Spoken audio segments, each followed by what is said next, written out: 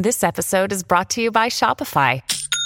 Forget the frustration of picking commerce platforms when you switch your business to Shopify, the global commerce platform that supercharges your selling wherever you sell. With Shopify, you'll harness the same intuitive features, trusted apps, and powerful analytics used by the world's leading brands. Sign up today for your $1 per month trial period at shopify.com/tech, all lowercase. That's shopify.com/tech. Coming up on 5 Minute News. Hate speech concerns as Elon Musk buys Twitter. Donald Trump held in contempt of court for non-compliance with probe. And Russia warns US against sending more arms to Ukraine. It's Tuesday, April 26. I'm Anthony Davis. Elon Musk agreed a deal to buy Twitter for $44 billion in cash on Monday in a transaction that will shift control of the social media platform populated by millions of users and global leaders to the world's richest person. It's a seminal moment for the 16-year-old company that emerged as one of the world's most influential public squares and now faces a string of challenges. Musk has criticized Twitter's moderation, calling himself a free speech absolutist, and said that Twitter's algorithm for prioritizing tweets should be public, and criticized giving too much power on the service to corporations that advertise.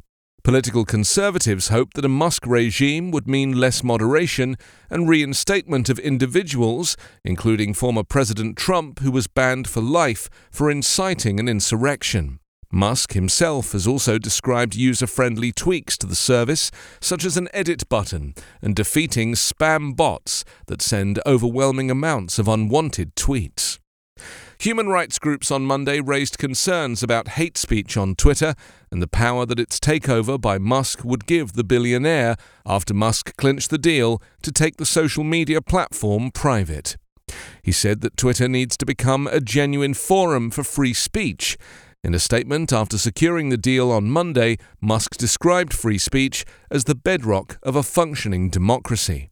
Amnesty International said it was concerned about any potential decision that Twitter may take after Musk's takeover to erode enforcement of the policies and mechanisms designed to moderate hate speech online.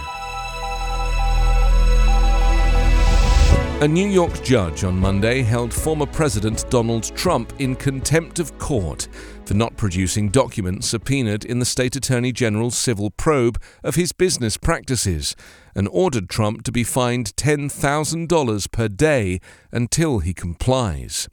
Trump lost a bid to quash the subpoena from State Attorney General Letitia James and then failed to produce all the documents by a court-ordered March 3rd deadline, later extended to March 31st at his lawyer's request. Justice Arthur Engoron ruled that a contempt finding was appropriate because of what the judge called repeated failures to hand over materials and because it was not clear Trump had conducted a complete search for responsive documents.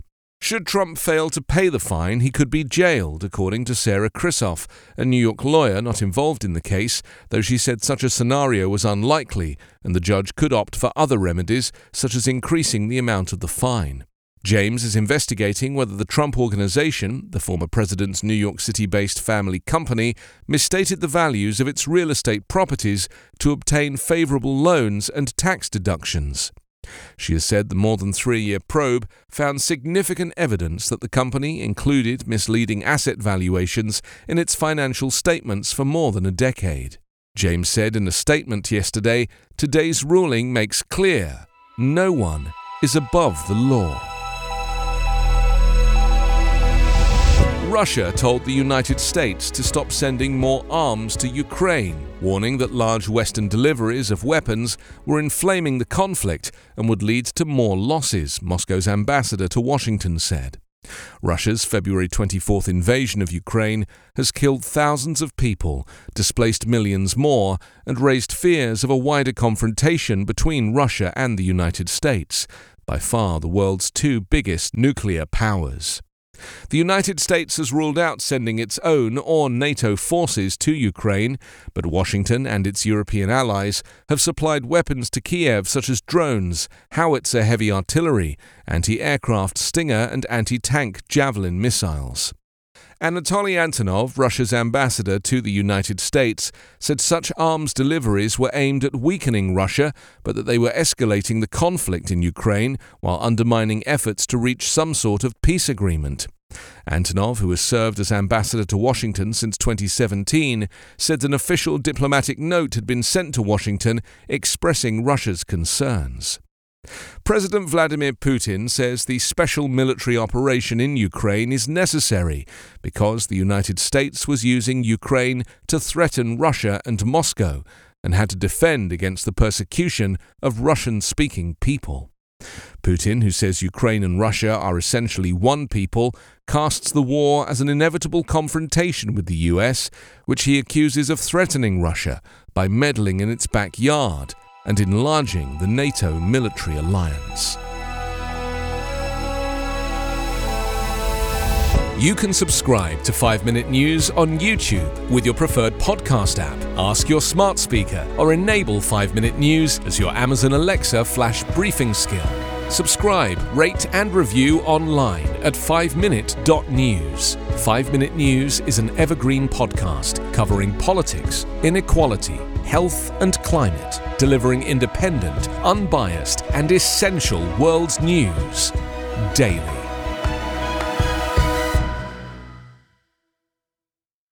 I'm Ken Harbaugh, host of Burn the Boats from Evergreen Podcasts. I interview political leaders and influencers, folks like award-winning journalist Soledad O'Brien and conservative columnist Bill Kristol, about the choices they confront when failure is not an option. I won't agree with everyone I talk to, but I respect anyone who believes in something enough to risk everything for it. Because history belongs to those willing to burn the boats. Episodes are out every other week wherever you get your podcasts.